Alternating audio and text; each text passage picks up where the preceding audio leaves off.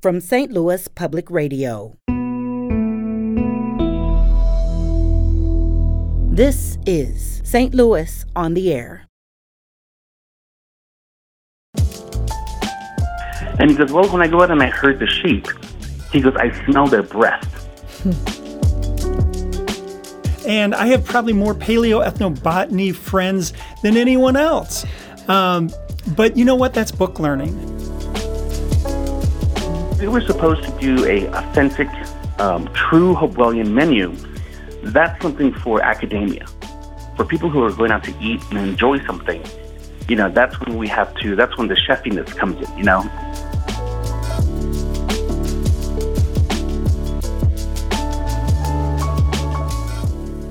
I'm Sarah Fenske. Rob Connolly is chef and owner of the acclaimed Midtown restaurant Bulrush. There, he uses food to tell the story of Ozarks cuisine, going back to a time when that was truly something distinctive. It wasn't until railroads were built across the state that it became easy to transport food around, he explains. And so in those years, before 1870, locals relied on the land around them. But Rob Connolly also knows that Ozarks cuisine is not the cuisine native to Missouri. After all, people lived here long before the Europeans showed up. He's long been interested in what indigenous Missourians ate, and his efforts to explore that story have resulted in an interesting collaboration taking place this weekend. And he joins us now to tell us about it. So Rob Connolly, welcome. Yeah, thanks for having me. And we're also joined today by Chef Freddy Bitsui. He is a Navajo chef from New Mexico. He was most recently the executive chef of Mitsitam Native Food Cafe inside the Smithsonian National Museum of the American Indian in Washington, D.C. And his new book is New Native Kitchen, celebrating modern recipes of the American Indian. It's available now for pre-order through Amazon. And he joins us today. So Chef Freddy Bitsui, welcome. Thank you for having me. It's great to be here. Thank you. So, Rob, this story for us kind of starts with Bulrush, and you've long been interested in the food of indigenous Missourians, but you felt like this wasn't your story to tell. Why not? Well, there's the idea of cultural appropriation, and I start there because from that perspective, I have to make sure that the story is being told in a respectful way. And to me, respectful means in an authentic or honest way. So it's easy for me to read books, maybe talk to folks, and have my interpretation of the story, but that's still my interpretation. And so it's always been important to me to have original or first-person stories to share with the public because, my customers want to know. I don't have the average customer, I would say. I have people who really want to know more about the history of the area. And so for me, it's important to do it that way. And also just from a positive perspective, think of the diversity of voices that I can bring to the table, literally and metaphorically, when I bring folks from outside in, just like we're doing this weekend. So tell us how that led to what's going on this weekend. How did you end up connecting with Chef Freddy Bitsui? Well, I knew of Chef Freddy from back in my time living in New Mexico, and we didn't really interact back then, but once I knew that he was at the Smithsonian, anyone who's lived in New Mexico, it all feels like a very small town no matter where you live. And so we have this small town, hometown pride. And it was really cool to hear that he was the one taking the reins of the culinary world over in D.C. And so, I had to bide my time until it seemed appropriate. And there's a lot of indigenous chefs out there right now who are doing really cool things, and they're all doing very different things. And I guess for me, it felt that what Chef Freddy was doing was the most pertinent to what we're doing here, the most interesting. And it certainly doesn't hurt that he's got this great book coming out that is exciting for me, and I think it'll be exciting for our diners. So, Freddy, you have this book coming out, but what you're going to be doing when you're here in St. Louis this weekend is something a bit different than what you explore in this book. You're going to be exploring the food of the Hopewell tradition. A lot of Missourians may not know that term, even if they're somewhat up on the history of Missouri. What do we mean by the Hopewell culture? The way that I view the history of Native peoples is kind of by region, So you have the the Northeast, the Southeast, the Southwest, and the Pacific Northwest. And then kind of in the middle, it's referred to as the Hopewellian culture. So where I'm from in the Southwest, the ancient peoples that were here were the Hohokams, who were down in Phoenix, the ancient Puebloans who were in New Mexico. And so the people who identified themselves in like the St. Louis area, the Chicago area, we refer them academically as the Hopewellian culture. So it would be the people who span pretty much the Great Lakes all the way down to Louisiana. So when we think of the Osage here in Missouri, these would have been people who were descended from this Hopewell culture.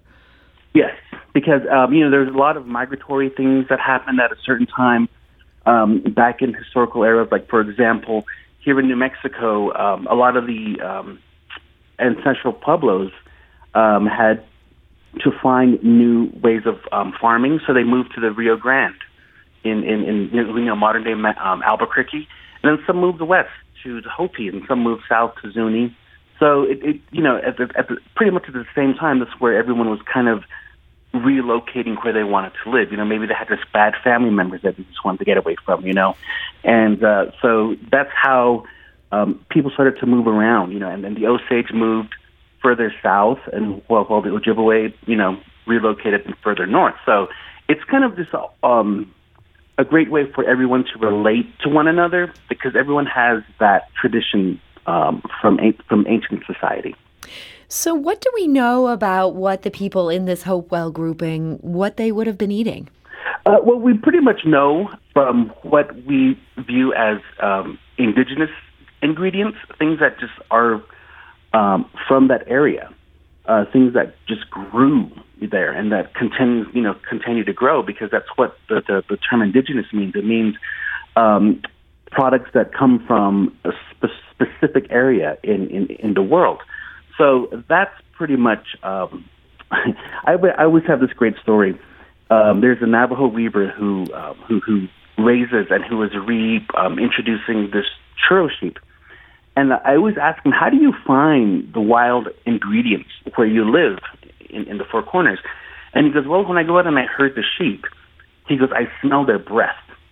And it's really funny. To me, I thought, okay. And he goes, I go, because there's this great wild onion in the Four Corners. So when he smells that onion, he knows that, he's going to go back to where the sheep were and he's going to pick him.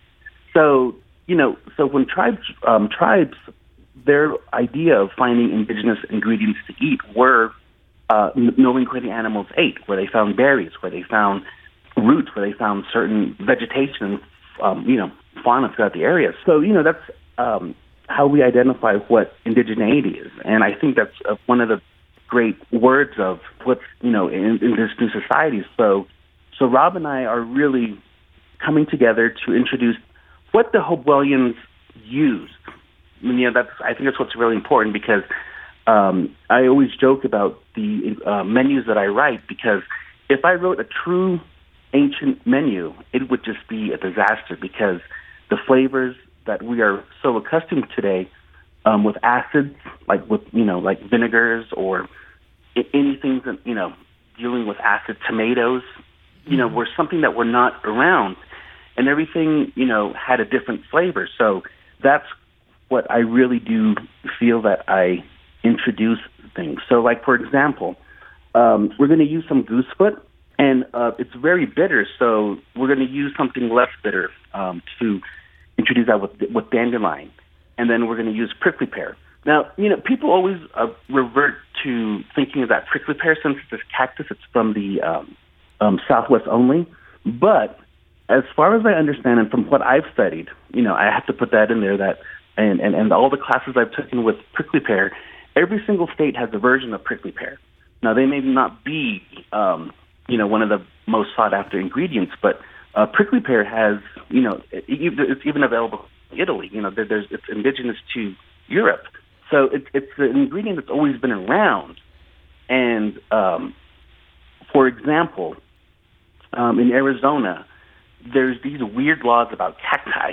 Like, with cactus, you just can't go out and harvest cactus. It's kind of illegal. And there's a black market about cactus. So people try to smuggle cactus out of Arizona, So just being a part of that, growing up knowing that you can't touch the cactus or you can't destroy it, it gave me, as someone who was raised in Arizona, even though it's an indigenous product that we can eat and enjoy, it was always something that we couldn't touch.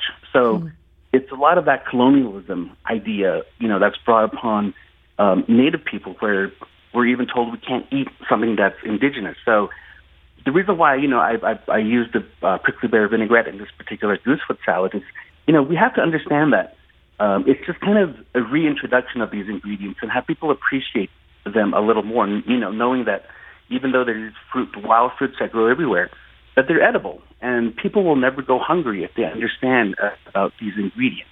You know what I mean? And you had mentioned this idea that if you were doing sort of a Slavish imitation of what people were doing so many years ago, that this would taste off to people. So this isn't meant to be something that is 100%. This is a meal they would have had during this period. You're kind of filtering this through your own palate and your own techniques. Is that right? Yes, and it's trial by error, And there's a joke that I always make. I always use two people. There's always an Italian grandmother who makes a better lasagna than someone, and there's always a Native American grandmother who makes fry bread better than another grandmother, So it's really difficult, and these are things that I have experienced at the museum, where I would get people from other tribes, because the museum cafe, is supposed to represent every single indigenous group in the Western Hemisphere. So it's almost impossible to live up to that standard because cooks are different, chefs are different.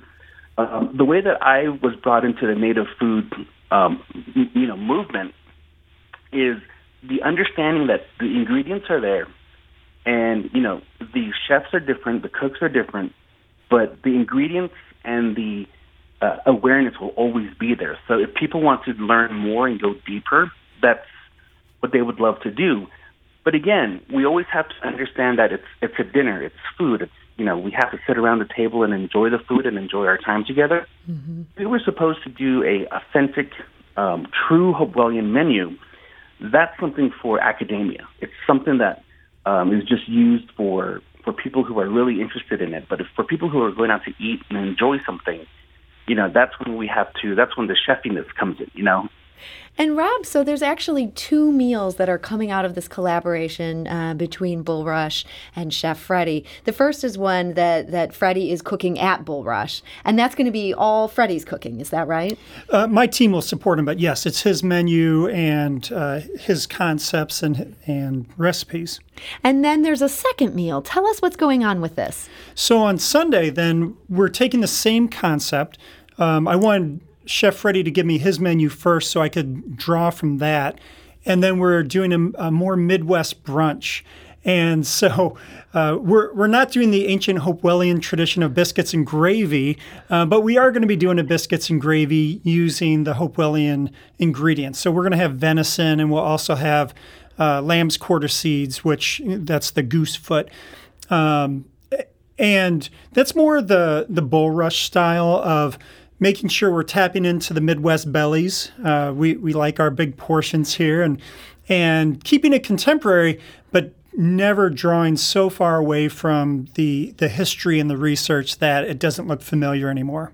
And so this meal, this one on Sunday, this is going to be almost Hopewellian food filtered through the Ozark Bulrush lens? Yeah, it's the same way that Chef Freddy's doing the dinner, where he's giving a Southwest spin to it, and he's got a much more expansive perspective than I do because of his academic research, and then of course, as he just said, the work he does at the Smithsonian, and so here I have a little tighter lens to look through, and my lens is early 19th, late 18th century Ozark cuisine, where we've always said we look to the indigenous people, which are primarily the Osage and also some of the Cherokee, the European settlers, and the enslaved that the settlers often would bring. And so we take those three cultures and use them as the inspiration for the food that we create. And so, Freddy, this dinner that you're doing on Saturday, even though you're exploring the Hopewellian culture, you're also bringing your own culture in as part of this. There's going to be a little bit of a Navajo spin or some Navajo ingredients in that? Yes, I'm a firm believer in if it's a menu from me, it comes from my feelings and it comes from where I cook. And so it just wouldn't be natural if I didn't put a part of myself in this particular menu. So as the way that I was brought up and the way that I relate to all my other native chefs and friends and groups, we always gift things to one another. Like we will present something to appreciate something. So my appreciation for the whole event is, the first course, which would be the corn trio. And I'm going to bring some Navajo-style roasted corn, and we're going to make a corn broth. We're going to make a corn cake, and it's going to be presented in that factor. But it's not going to take away from the idea of the event. All it's going to do is say, this is a part of me, and this is what I'm bringing in. I'm sharing as your menu planner and chef for that night. And I think it will bring in an extra special motif to the menu. And I think it kind of is a great starter because even though people tend to generally think that corn has always been a part of Native America, when we look at the timeline of corn was actually very new to the area, and it was corn was invented in Central America, and then it moved north to southwest, and then as it moved east, it's been a newer product. So when we think about the Hopewellian culture, corn is a very new product. When we think about the time, and then as it expanded north, it probably was about a good 300 years new by the time the Europeans arrived in the Northeast.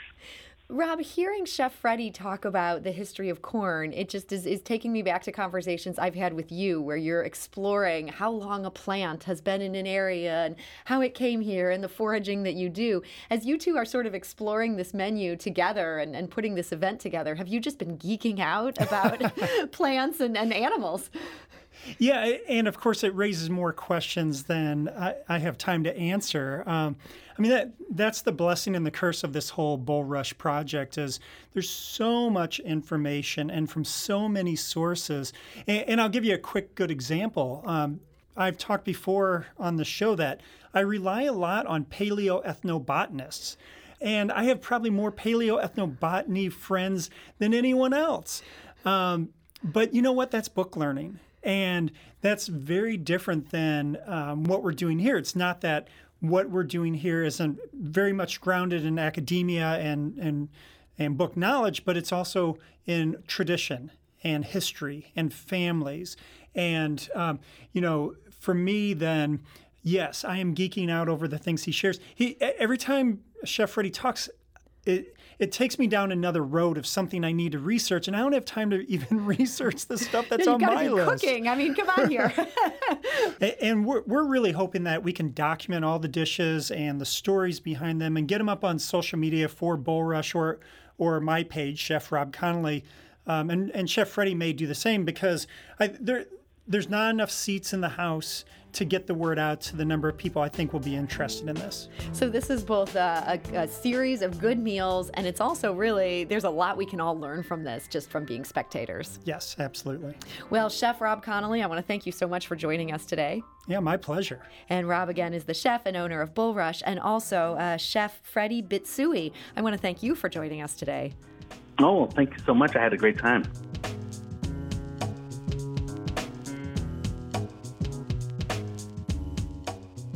St. Louis on the Air is a production of St. Louis Public Radio.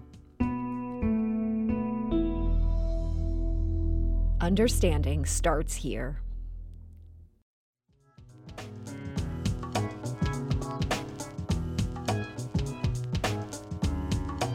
Do you find yourself regularly listening to episodes of St. Louis on the Air? Suggest us to a friend you think might enjoy our conversations. And leave us a review and rating on Apple Podcasts on the App Store. It's the simplest way to help people discover our show. Thanks. St. Louis Public Radio is a member-supported service of the University of Missouri, St. Louis.